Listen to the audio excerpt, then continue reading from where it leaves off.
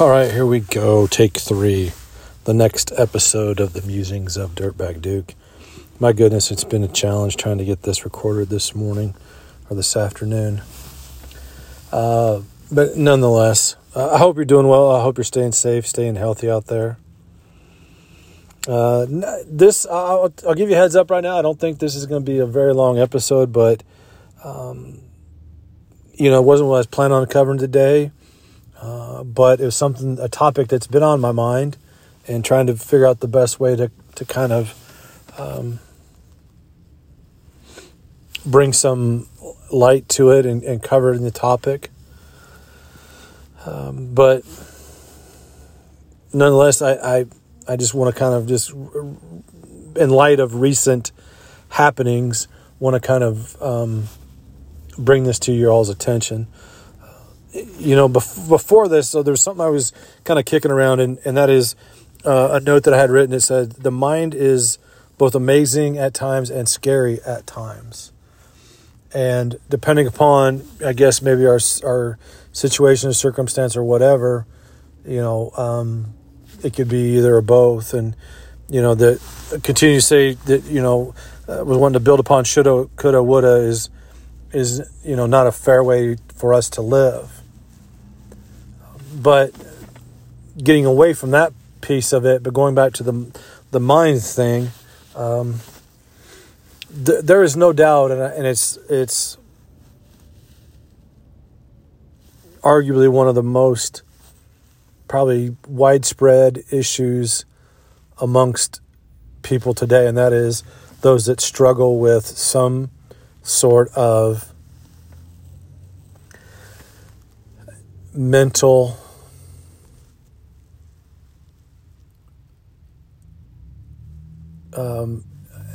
illness, or however you want to describe it. But you know what I'm saying, okay? Some kind of an issue there that causes them to not maybe think clearly or be in reality. Okay, so just not the best way for me to describe it, and I apologize, but trying to get that across, that there's a lot of people that struggle with this every day, and it's something that is not going to go away, and there are various maybe reasons for that, and that's not what I'm here for today, and especially in this episode. But the flip side of there's a lot of people that for whatever reasons that just have a little bit of a conflict or problem or pressure in their life, and so they're running and getting medications and claiming depression, and so I think that kind of skews some of that and causes sometimes maybe people to be kind of a little callous toward it, maybe, or too cavalier. Just say, well, everybody's, so many people are complaining or contending that they're depressed or have some kind of an issue. And the person I'm going to talk about here in a minute, it does address this as a mental illness. And so, coming from somebody who has struggling with this and calling it that, then I feel like that is the most accurate way to describe it. And where I'm headed with this is that I'm going to read a little bit of a press release that a basketball player at the university, or the Iowa State University in Ames, Iowa, had released concerning his situation with the program. So earlier in the week, I believe it was, he was released from the team. So he was dismissed from the team. And obviously, like most cases, there wasn't a lot of talk about it initially. And so it was kind of a sudden deal, at least in my mind. And so, it was kind of interesting to see. And we know with all the things going on, blah, blah, blah, whatever. So anyway, this was released, I believe it was today. This is from Caleb Grill, an Iowa State basketball player, like I said, that was dismissed. And I want to focus in on this part of it especially. Right now, the reason behind it and everything about it doesn't matter. What does matter is this part. And it says, lastly, one day when I am brave enough, I hope to be able to share my story about my mental health and my mental illness. I have been battling through my mental health and mental illness I've been battling through all season. While everyone was commenting about the hair or the funny actions on the court, it was a way for me to get out of that state of mind and feel like me being myself instead of the dark place I have been in this season. If it was not for the love and support from my family network back home, including my mom, Lena, my dad, Chris, and my two brothers, Kyle and Alec, I am not sure I would be alive and would have made a decision that would have affected so many people's lives.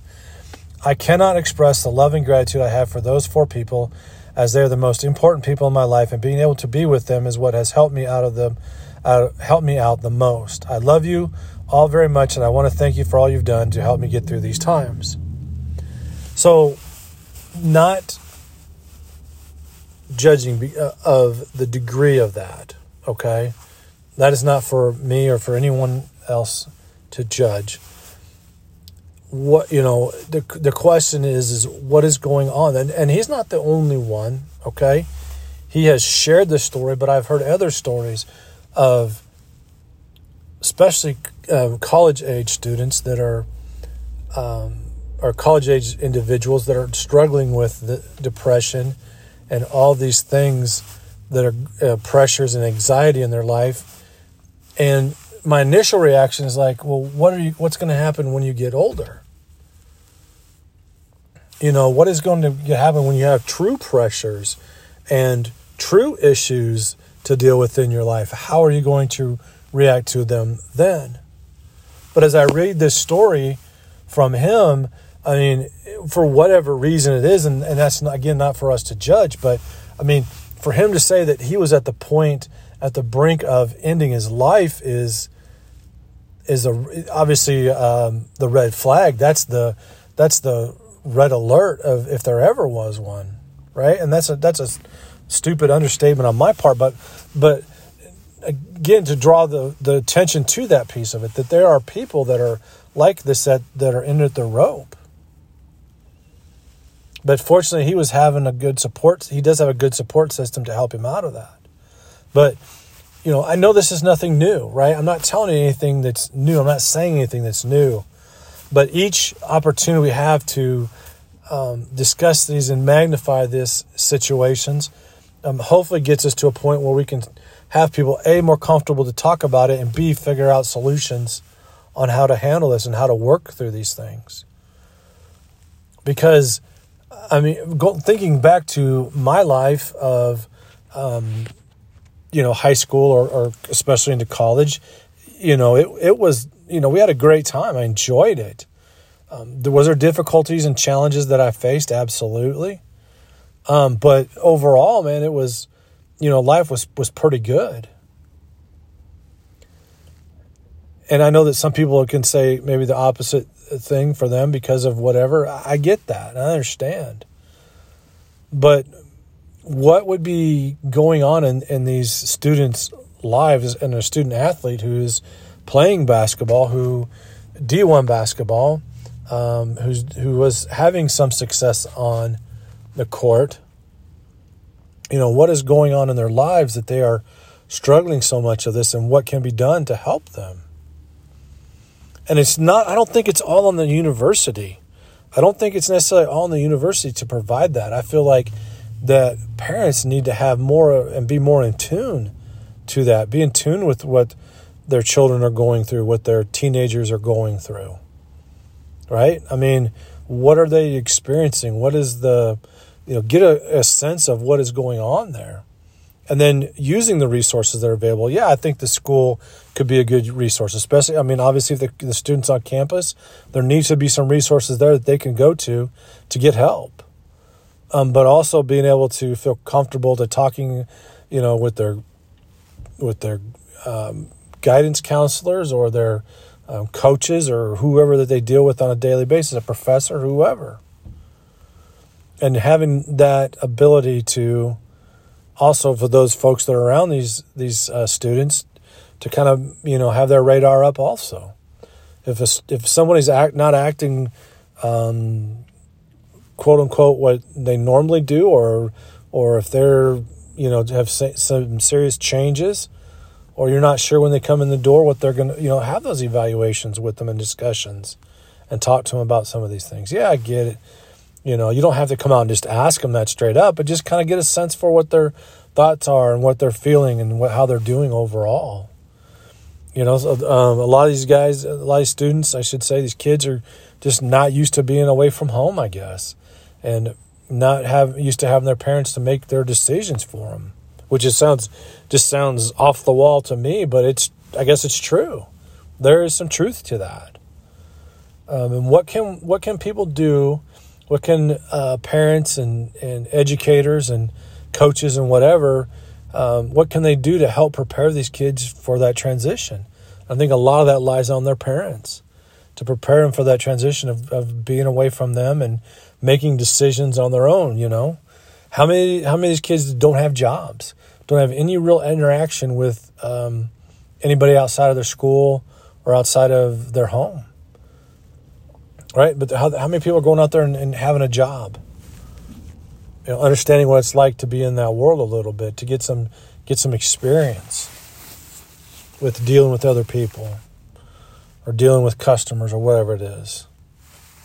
But at some point, there just needs to be a serious approach to some of these things and helping these transitions and helping these kids getting used to the life changes.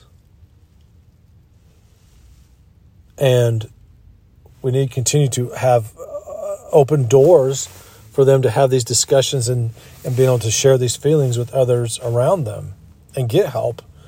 If they can't figure that out, or if they're struggling or their parents are struggling trying to figure these things out, seek help. Get help.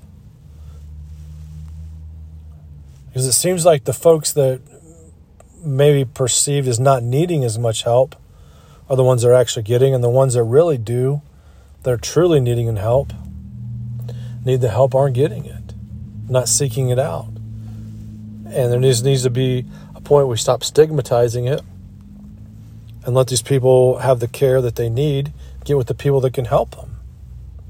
And let's not judge them, but let's help them. Well, that's all I've got, I guess, for this episode. I hope that it helps you, if you're struggling with that, to get help yourself. If you're struggling as an older adult with depression, or just being down a lot, or just having negative thoughts about yourself or others around you, or if you know somebody that's a friend or family that's struggling right now, help them seek out help. And until next time.